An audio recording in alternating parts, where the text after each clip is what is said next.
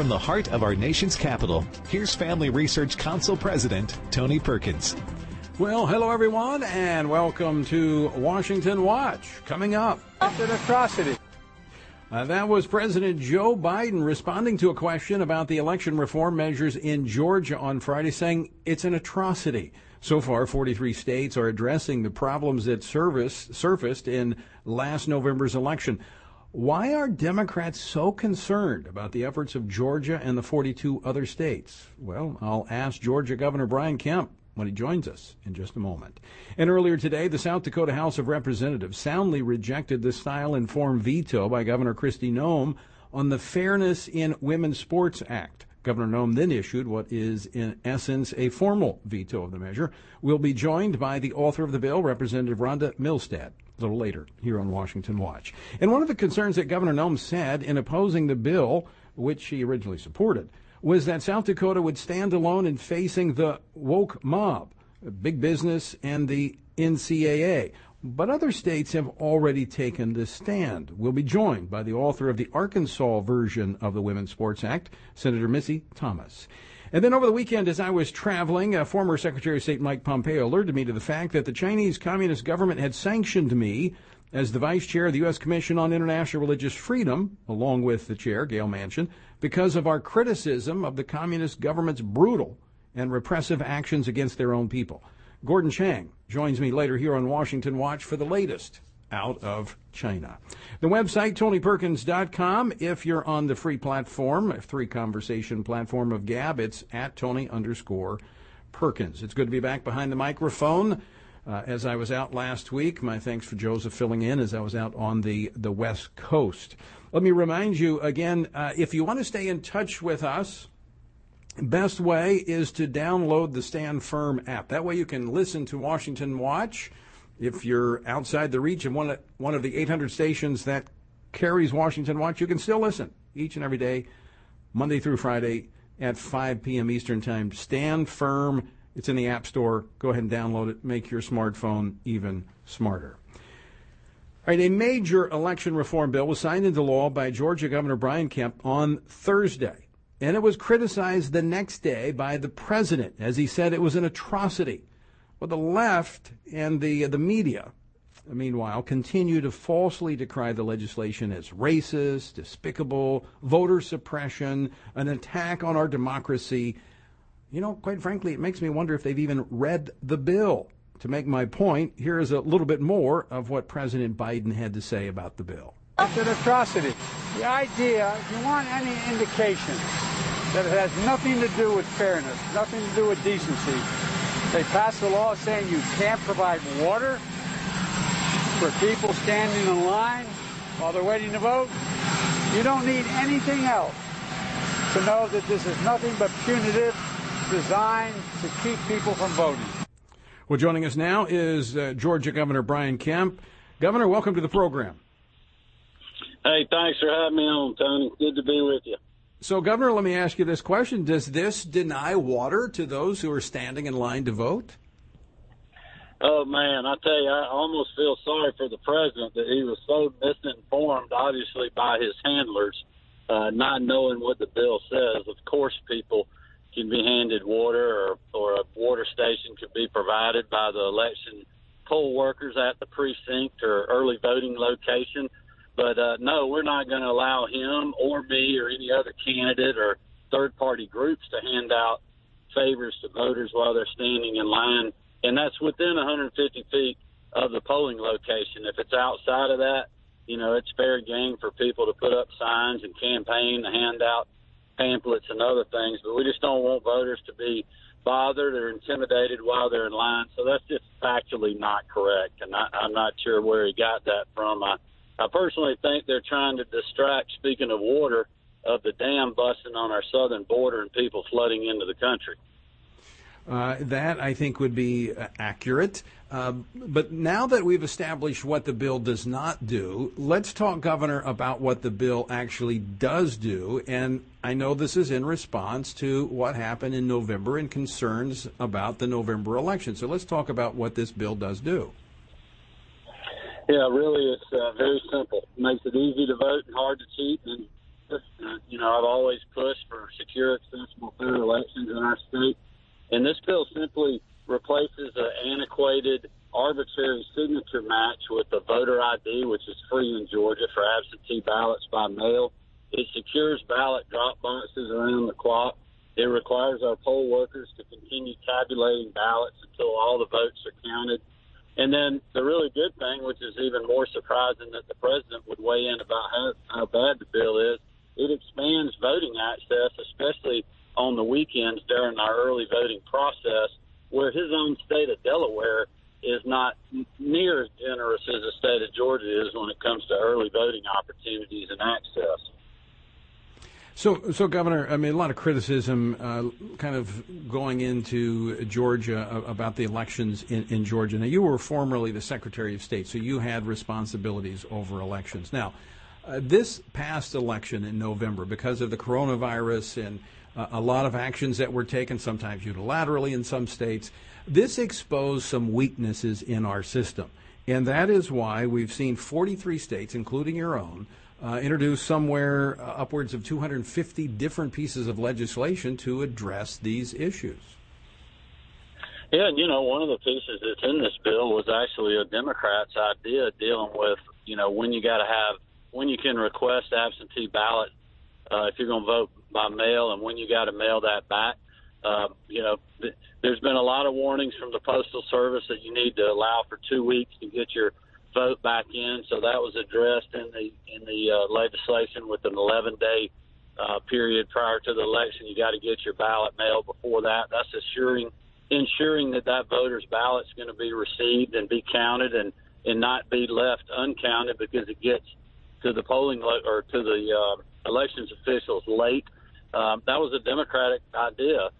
So, it's really dealing with a lot of the structural, mechanical things that we had problems with. Voters not being, or groups that were monitoring the returns not being able to get close enough to that process, dealing with that. Long lines at polling locations.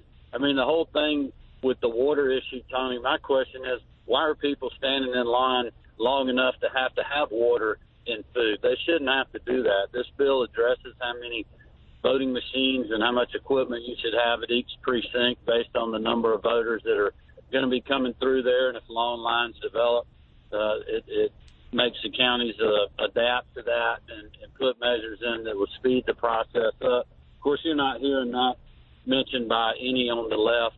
And then really the voter ID requirement on absentee ballot by mail, by taking away the signature match process, which is arbitrary in many cases.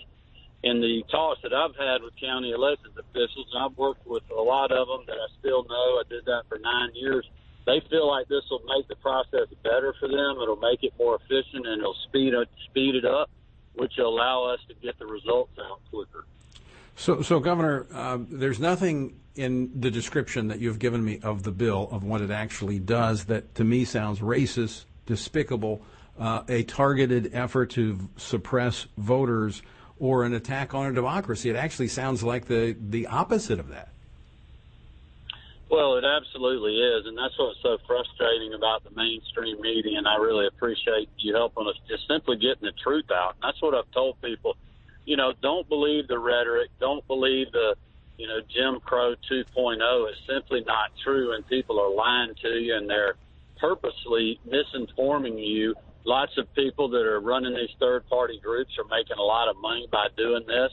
The playbook for this, Tony, was devised, long before anybody even knew what was going to be in the final bill. When you think about the domain name being secured, Jim Crow 2.0, weeks or perhaps even over a month ago, before anybody even knew what the final version was going to look like.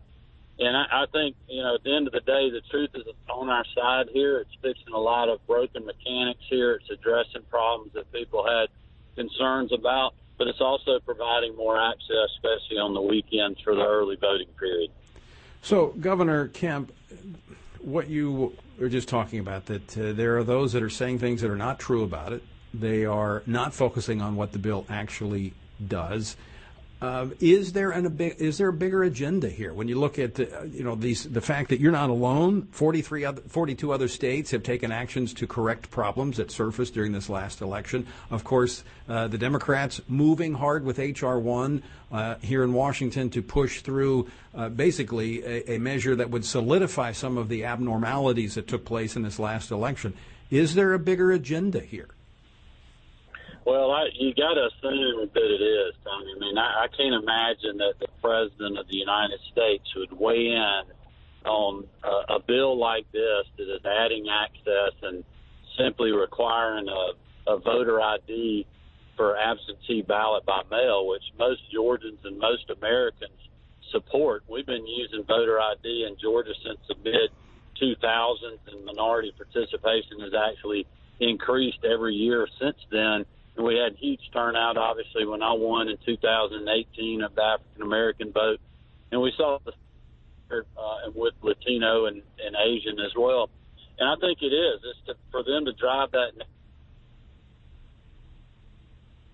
Oh, I think we lost the governor. Let's see. You're fading in and out on us, Governor. I'm sorry about that. But I do think it's just part of the agenda to do the unconstitutional power grab and push through H.R. 1, which would be a disaster and nationalize elections in our country, which, as you know, our founders very cautiously worked against early on by allowing states to run elections to prevent foreign interference. Right, absolutely. One final question for you, Governor. This is not new to Georgia. You've had others threatening boycott over religious freedom protections and other matters. Now you have the left actually calling for boycotts because you're protecting the integrity of your election systems. What do you say to them? Well, it's really sad that people will do this to great Georgia businesses and corporations and the hard-working Georgians that are employed there. When we're in the middle of a worldwide pandemic and many of these businesses have been struggling, thankfully we've been working with our business community. They know what's in the bill. I believe that they're being unfairly targeted, and I hope that at the end of the day it ends up punishing those that are pushing this narrative. It's ridiculous. I would agree with you on that, Governor. Governor, thanks so much for joining us, and I'm glad you're leading the way on this election reform. I hope the other states follow your lead. Thanks for having me on, Tony. God bless and happy Easter.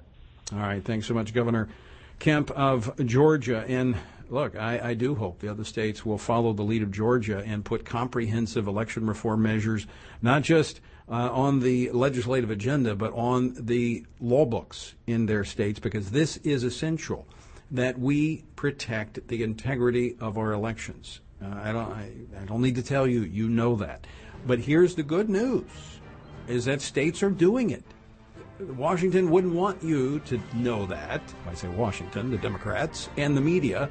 They want you to think that nothing's being done, and so therefore we must have H.R. 1 to protect our elections. No, that is to, as I mentioned earlier, this would cement in place the abnormalities that led to the election outcomes which have left most Americans with less than confidence in our election system. And for good reason. All right, coming up next, the South Dakota House of Representatives overwhelmingly rejecting the governor's style-informed veto. But the governor turned around and issued what is, in essence, another veto. We'll talk about it next. Don't go away.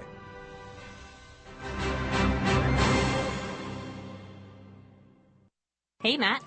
Hey, Hannah. What's going on? Why so gloomy? Well, I'm a little disappointed. I had a lot planned to do during the stay-at-home time, and I just didn't do it. Oh, yeah? What did you have planned that you didn't get to do? Well, I was actually hoping I would finally be able to get time to do a regular Bible reading routine, and I started a couple of times. I just didn't stick with it.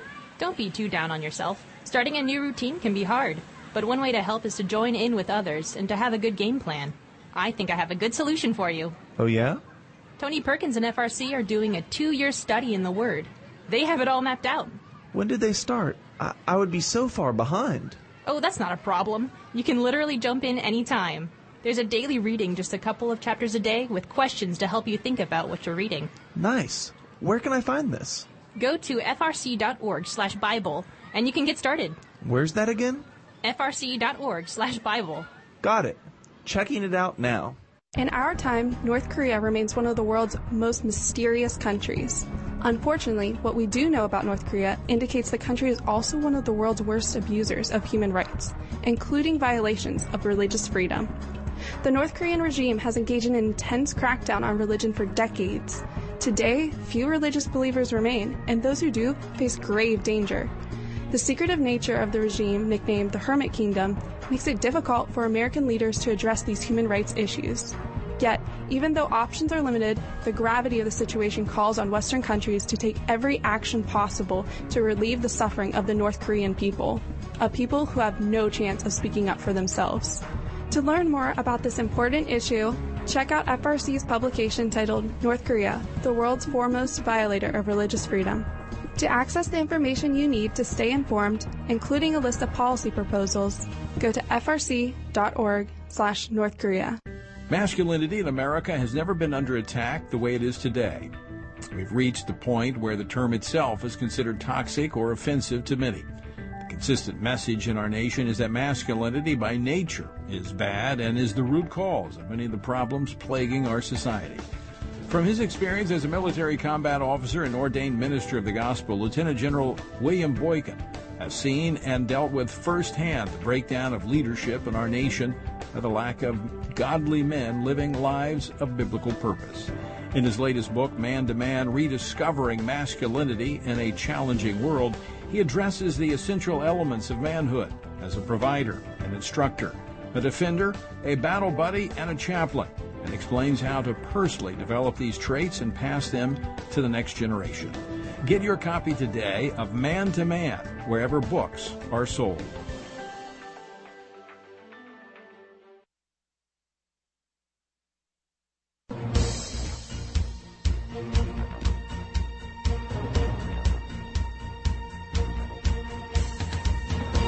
Welcome back to Washington Watch. I'm Tony Perkins, your host. The website, TonyPerkins.com. So good to have you with us. Good to be back behind the microphone.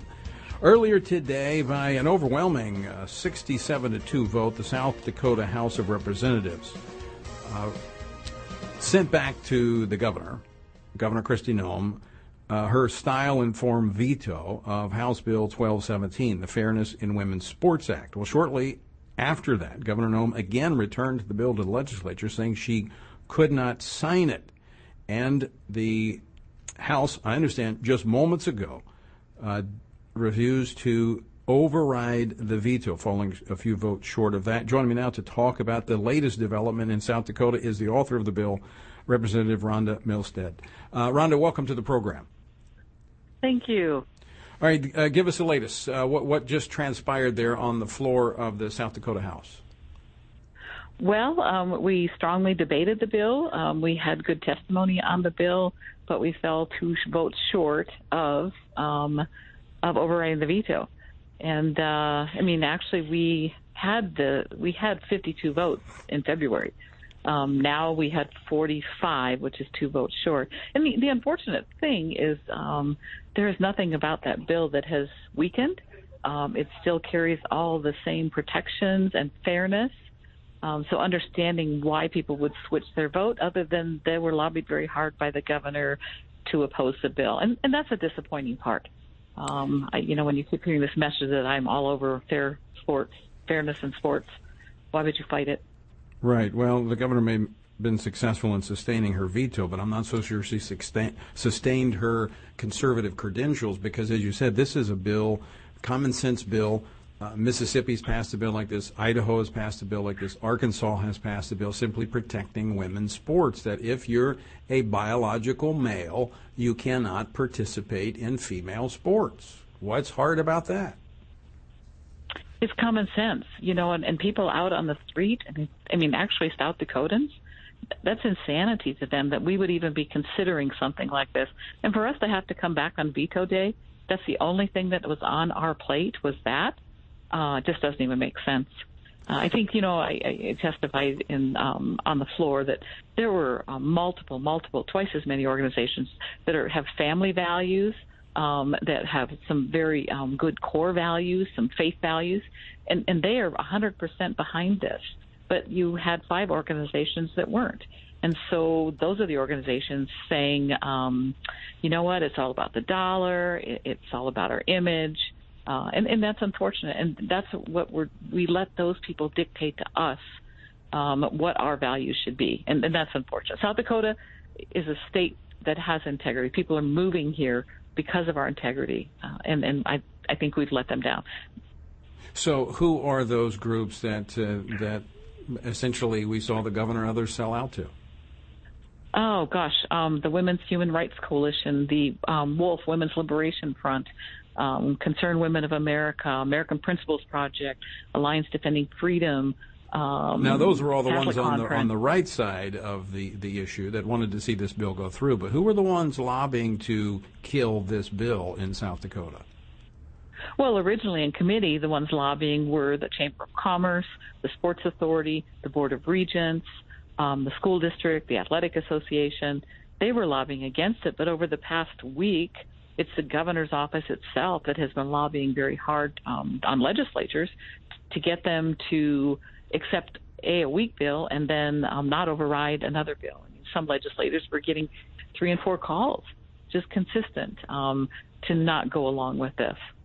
So, Representative Milstead, what was the motivation here for the governor? And the style-informed veto, it simply took out the teeth of it, so it only applied to secondary education. Elementary and secondary education did not touch college-level sports. So what was the driver behind the governor here vetoing this legislation? Well, I guess the things that came out that she said originally, she thought it was a poorly written bill. Wasn't a poorly written bill. The bill was kind of a template that came from Alliance Defending Freedom that was tweaked by our own Legislative Research Council. It's a bill that is very similar to others that have been passed, Idaho, a year ago. So the bill was well vetted. It wasn't poorly written. But then later on, she was opposing it because she thought we would be challenged in court. The NCAA would challenge us. She thought there'd be legal challenges. But it was a defensible bill. And taking the teeth out of the bill, not only that, but there was originally we put in that you had to fill out a form indicating your sex and sorry, I'm not remembering the other things. There were 3 things that you had to identify, but one of them was your sex. And so she had changed that to a birth certificate. Well, in the state of South Dakota, if you want to change your birth certificate, you can. Right. Very quickly, so what's next for the effort to protect women's sports in South Dakota? I think we'll have to wait till next year and introduce something again. Wow. But we'll start working on it again. Hope that she'll not be an absent executive and participate in the process with us instead of waiting till the last week. Wow, how tragic. Well, you put forth a valiant effort, and so did the majority of members of the South Dakota legislature. So, Representative Milstead, thanks so much for your efforts, and thanks for joining us here today. Thank you, and thank you for what you're doing. We appreciate it. All right, thanks so much, Rhonda. Rhonda Milstead with the South Dakota House of Representatives. Wow. Now, I don't know how the governor is going to deal with this. Governor Kristi Noem, who was, took a really strong stance when it came to the coronavirus and those wanting to shut down the state. She left the state open, and to her credit, it worked out well. This, I'm not so sure about. I'm not sure how she bounces back from this. But we're going to take a look next at one of the other states that passed this legislation. Arkansas State Senator Missy Thomas is going to be joining us to discuss that state, why they took the steps that they took. And we're going to be visiting with her.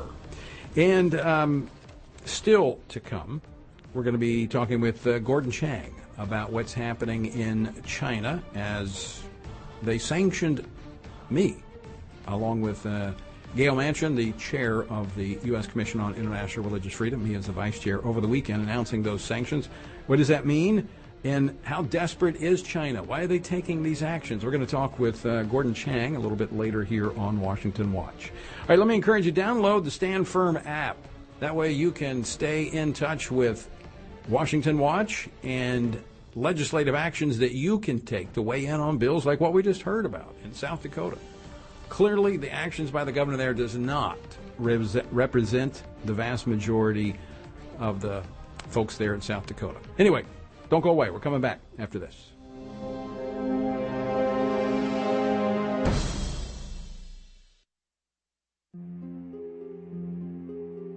The history of religious persecution in China is extensive, and many are not aware of the current oppression of religious groups taking place there.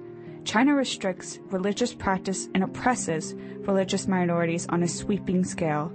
This religious persecution targets those of every faith. Christians, Muslims, Tibetan Buddhists, and Falun Gong practitioners are all victims of the Chinese Communist Party's efforts to suppress any set beliefs that might compete with the party's ideology. This campaign against religion has had and continues to have devastating consequences for those who simply wish to live according to their conscience. Family Research Council's recently updated publication addresses China's consistent abuses of human rights and explains why they cannot be treated like any other country.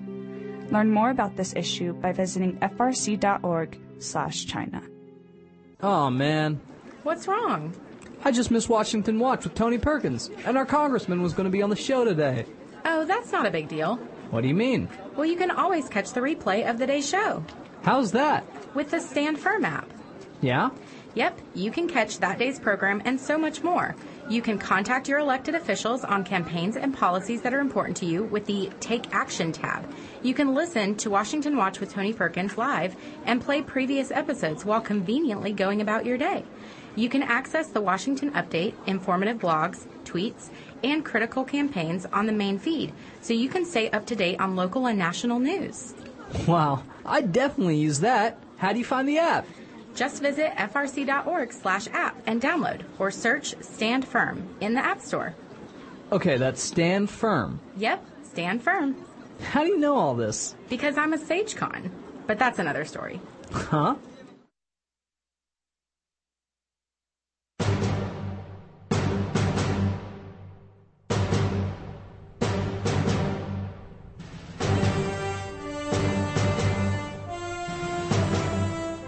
Welcome back to Washington Watch. I'm your host, Tony Perkins. So good to have you with us.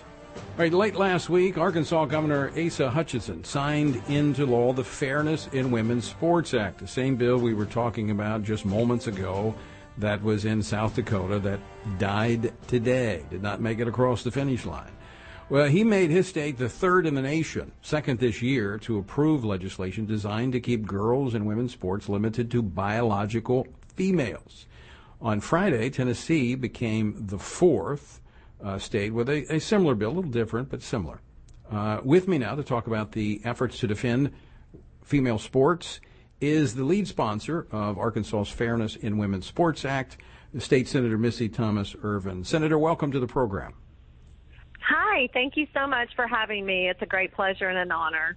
Well, thank you. You joined a host of other Republicans, and I think at least 20 state legislatures have been working on similar legislation this year. What was the driving force for you? Why did you see this as so important?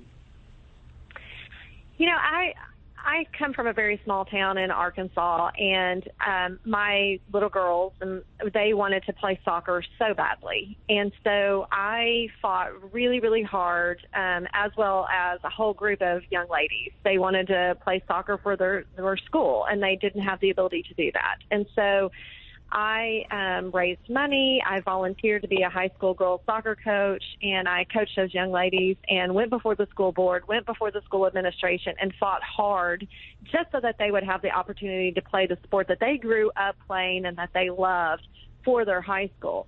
So I know firsthand how hard it is, even today, 50 years after Title IX has passed, for young ladies to have that equal athletic opportunity and equal athletic competition ability. And then also to work to fulfill their goals and their dreams and to earn scholarships at the next level. And so I witnessed it, and felt it firsthand because they had to fight hard just to get that equal access to the playing field. And right. So when I saw what had happened in Connecticut to those two young girls that were the track athletes who had worked their entire lives, and I have daughters that ran track and competed in pole vaulting and different track events as well as soccer and golf. It really bothers me so much that men, specifically men, were really trying to work to dismantle girls' sports and were seeking the ability to have an unfair advantage and win those titles and those spots on the podium, and that's not right. I think, I know, based on polling, that the majority of Americans agree with you on that. The governor of South Dakota, as we just talked about, there was a similar bill there. She essentially let it die today. And one of the concerns that she expressed was that it would open the state up to immediate litigation that they were most certain to lose. Is that a concern that you have in Arkansas? No, I think you saw strongly that the majority of our Arkansas legislature in the House and in the Senate, and then that, of course, was backed up by the governor who signed our bill. There was huge, broad support for this legislation. And the people of the state of Arkansas have to have a voice. And like you said, the majority of Arkansans supported this policy and this legislation. And they are willing to go to battle for what their voice is and for what they stand for. Mm-hmm. And that's what we should be doing in America. We cannot roll over and just let people threaten us to be silent, threaten us to not stand up for what we believe in, threaten us to not take a stand for something that we all know is the right common sense policy in order to protect girls' opportunities when it comes to athletic events. And so, it's unfortunate. I think that was a bad decision. Unfortunately, for the governor of South Dakota not to work with her legislature and support those efforts by those lawmakers, because clearly these young girls should have the ability to bring about a defense for a wrong which has occurred to them. Yeah. Well, Missy, I can just say this. I'm glad you have a seat there in the Arkansas State Senate, because clearly you're not going to be silent on these issues that are, as you said, common sense issues. One final question for you. The NCAA leaning heavily on the South Dakota governor, encouraging her to move away from this bill. Has there been any threats from the NCAA of boycotting Arkansas? Not to me. Not to me, and not that I'm aware of. And I honestly, I'm not sure if they've seen, I have not personally seen anything publicly that they have stated or put forward. Yeah. And so I will say that the state of Mississippi is strong in the SEC, as is the state of Arkansas. Arkansas is competing tonight in the Elite Eight. Go Arkansas Razorbacks. I hope they win and beat Baylor Bears. But, we are a strong SEC, NCAA state, as is the state of Mississippi, when you have Ole Miss and Mississippi State and many other colleges there that compete at high levels in the SEC. So that's a little remarkable to me, actually. And I actually haven't seen anything from the NCAA. And in fact, our Arkansas Activities Association, which is our state organization, they thanked us for the bill. They supported my bill. Well, I don't really think you're going to hear much from them, because here's what happens when you stand up resolute and you don't cave. They usually go away. You don't negotiate with terrorists, and these are cultural terrorists, and you just you don't negotiate. Exactly. And I think that the people of the United States of America, the people in this country, we are sick and tired of this woke political correctness culture insanity that's going on in sports.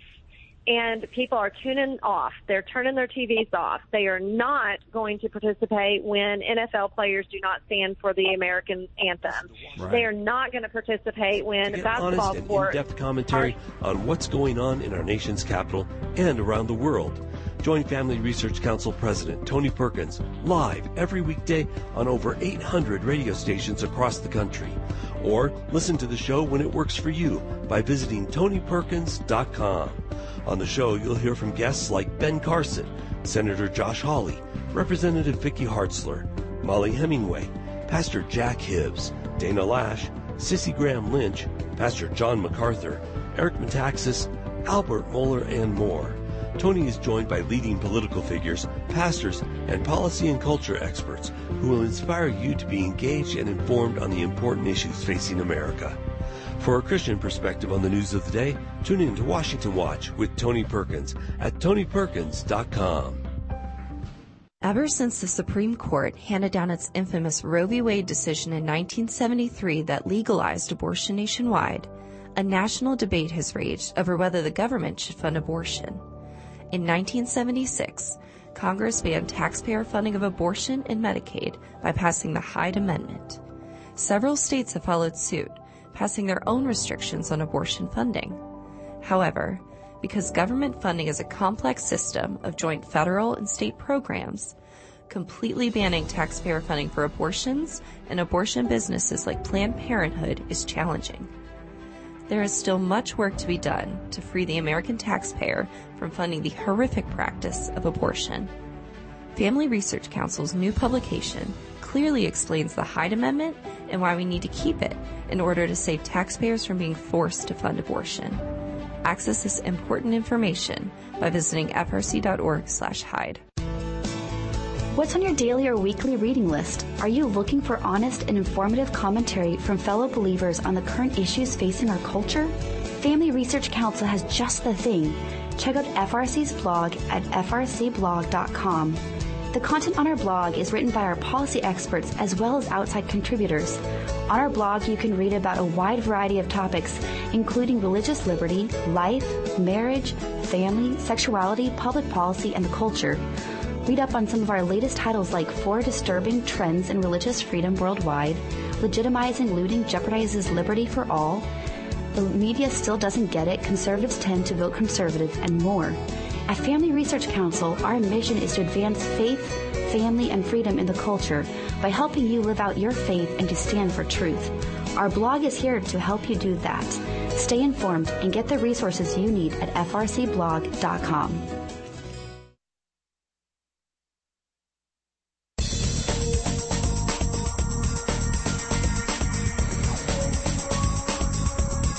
I'm Tony Perkins, and you're listening to Washington Watch. Sorry about that. That last segment, I got wrapped up in my conversation with Arkansas State Senator Missy Thomas Ervin and missed the break. We went right into the break. I don't know that it's ever happened before that has occurred, so my apologies. But the invitation to her is to come back at any time. That's the type of state legislators we need all across the country. And maybe you're one of those moms out there that's gotten involved with your children's schools, sports, any number of things, or dads. But I tell you what, we need passionate people who will be just like she was and say, look, we're not going to be silent in the face of this nonsense, and we're going to speak up. We're not going to be intimidated. Maybe she should go to South Dakota and run for governor there. That's what we need, someone that won't be intimidated by the woke crowd. And I really... Cowardice is at the top of the list of things that I just cannot tolerate. It really is. I mean, it's just one of those things that bothers me. When people know what is right and they're afraid to do the right thing. In fact, the scripture even mentioned that in Revelation. It's at it talks about cowardice. For good reason. All right. Well, I guess it's a good transition. Because China apparently is like the NCAA and others who want to bully those who speak out against the repressive tactics they use against their own people. As I mentioned, I was out last week. I was actually traveling over the weekend, and I got a text from former Secretary of State Mike Pompeo saying, did you see that China added you to the list? I wasn't sure what list he was referring to, but then he followed up and let me know that over the weekend, Gail Manchin, who is the chair of the U.S. Commission on International Religious Freedom this year, last year I was the chair, this year she is the chair and I'm the vice chair, that they sanctioned the two of us in response to our condemnation of that country's human rights violations and abuses against the predominantly Muslim Uyghurs and members of other ethnic and religious minority groups.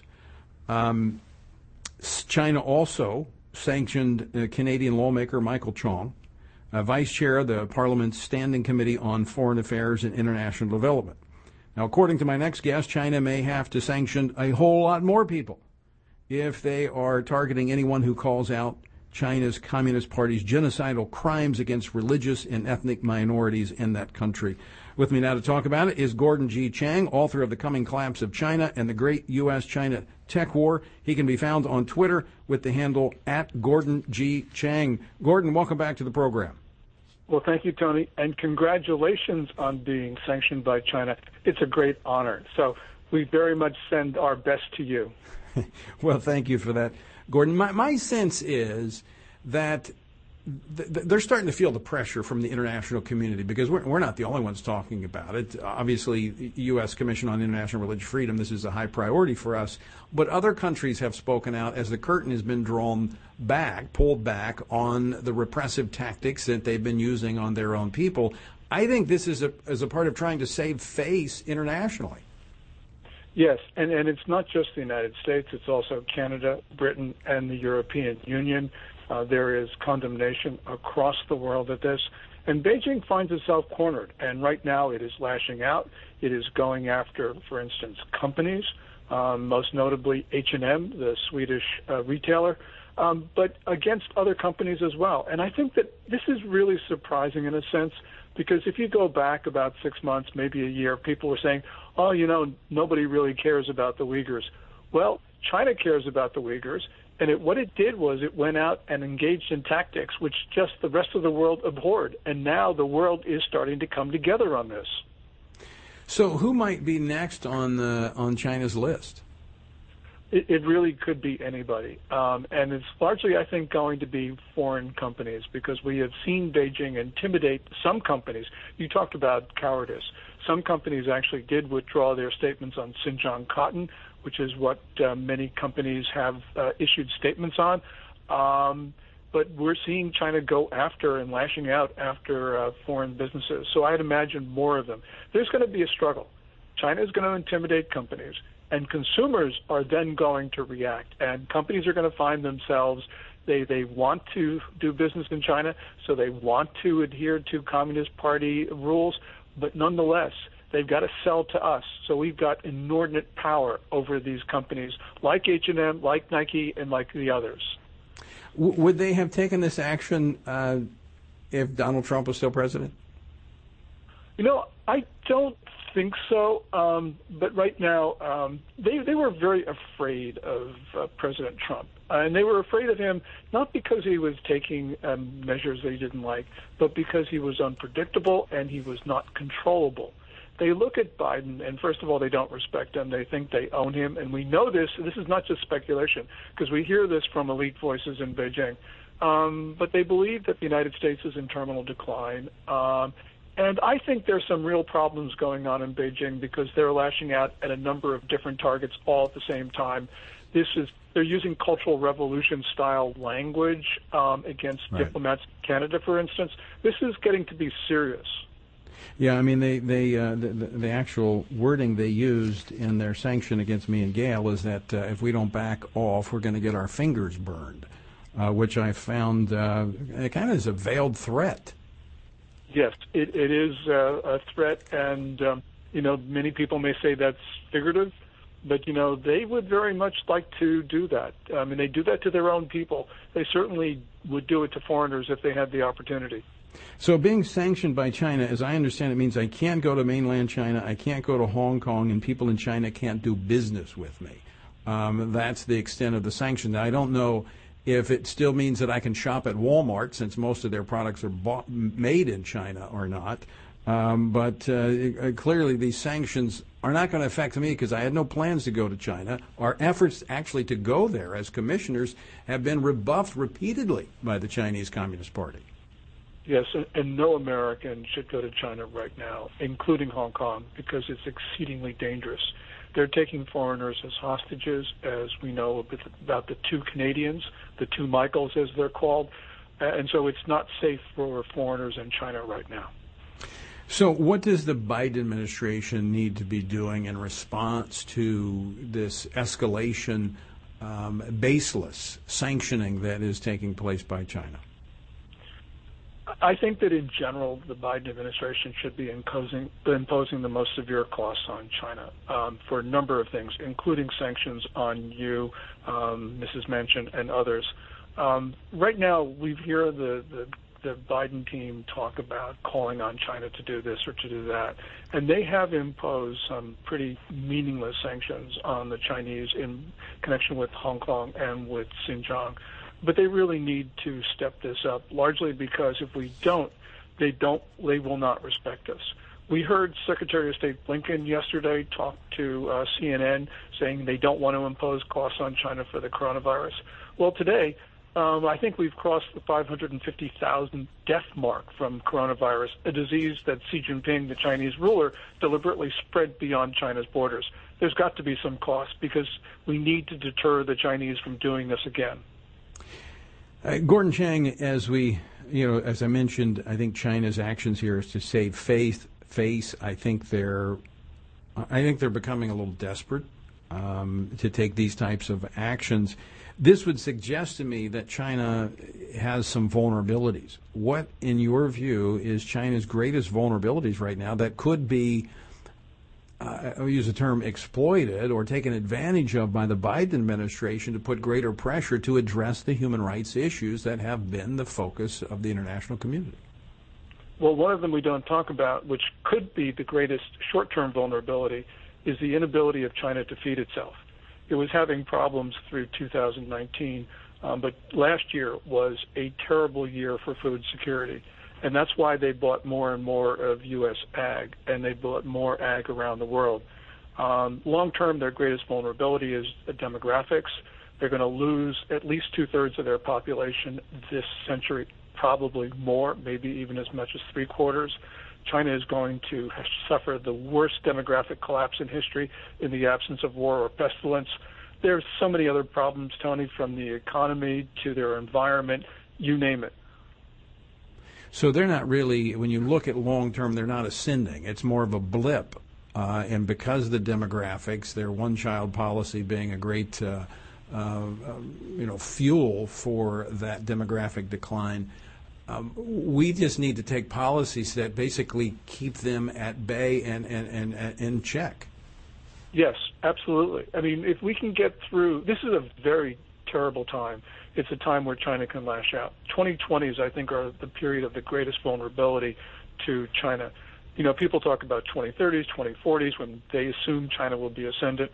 No, the problems are now. We can get through this decade. We probably can coast through the end of the century. So they are vulnerable, therefore more prone to take drastic actions to try to head off that decline. Yes, and we're seeing this right now as they're trying to take that reef from the Philippines, Whitsun Reef. This is another act of aggression. They've also got their troops deep into India, into Nepal. They're threatening Taiwan and Japan. All around their periphery, they're taking on their neighbors one by one. Actually, at the same time, this is not something that a stable regime does. Any chance that through diplomatic means they could become a better neighbor in the global community? Without the Communist Party, yes, we can get along with China. We have gotten along with China for decades and decades and decades before the Communist Revolution.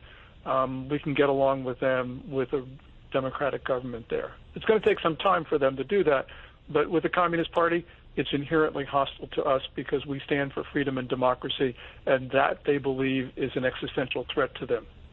Which is why they are so repressive of their own people, to make sure that the Communist Party maintains that control over the country. Absolutely. Absolutely. They're moving back to totalitarianism. It's no longer authoritarianism there.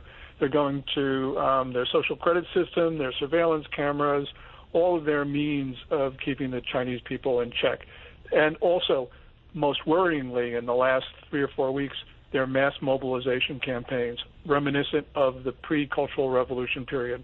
All right, Gordon, one final question just to summarize. I know you already hit this, but just for the benefit of our listeners, top 3 items that you think the Biden administration should be doing right now as it pertains to China. First thing, impose costs for the coronavirus epidemic. We can't let them think that they can spread it again. We've got to stop their theft of U.S. intellectual property, probably $500 billion a year.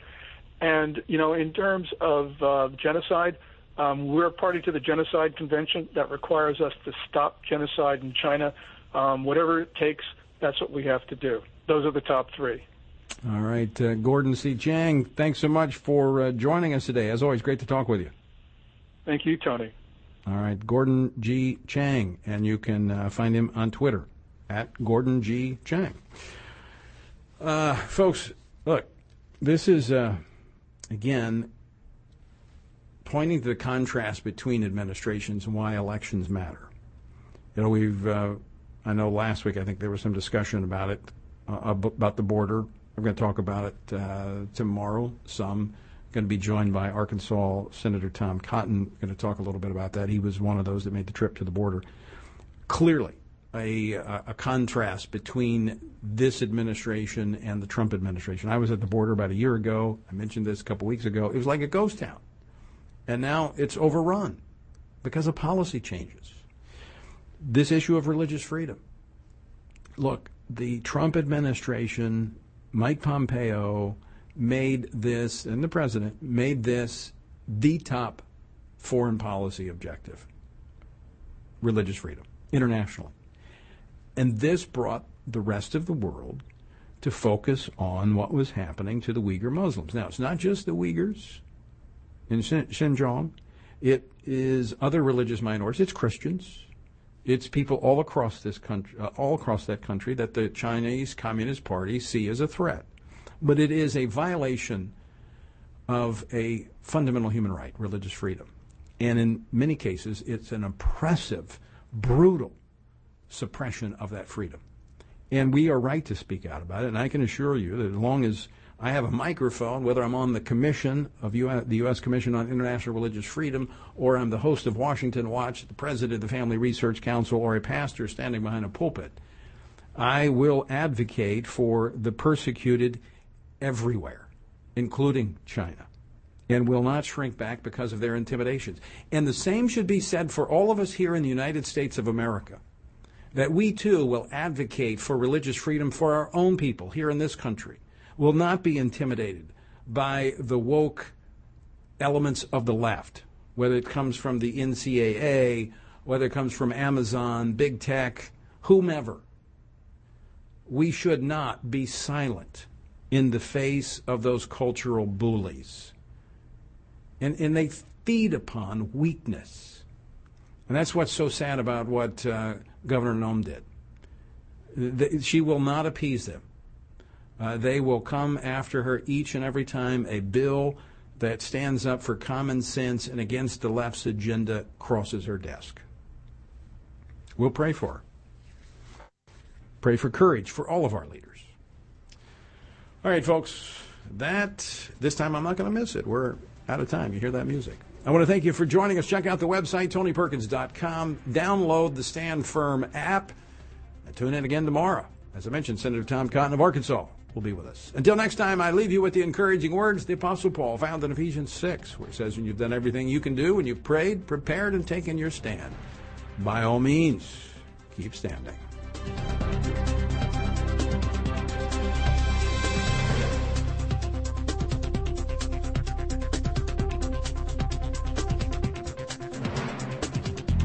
Washington Watch with Tony Perkins is brought to you by Family Research Council and is entirely listener-supported.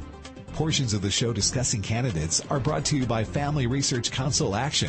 For more information on anything you've heard today, or to find out how you can partner with us in our ongoing efforts to promote faith, family, and freedom, visit TonyPerkins.com. Also, to leave a comment about Washington Watch, call our watch line at 1-866-372-7234.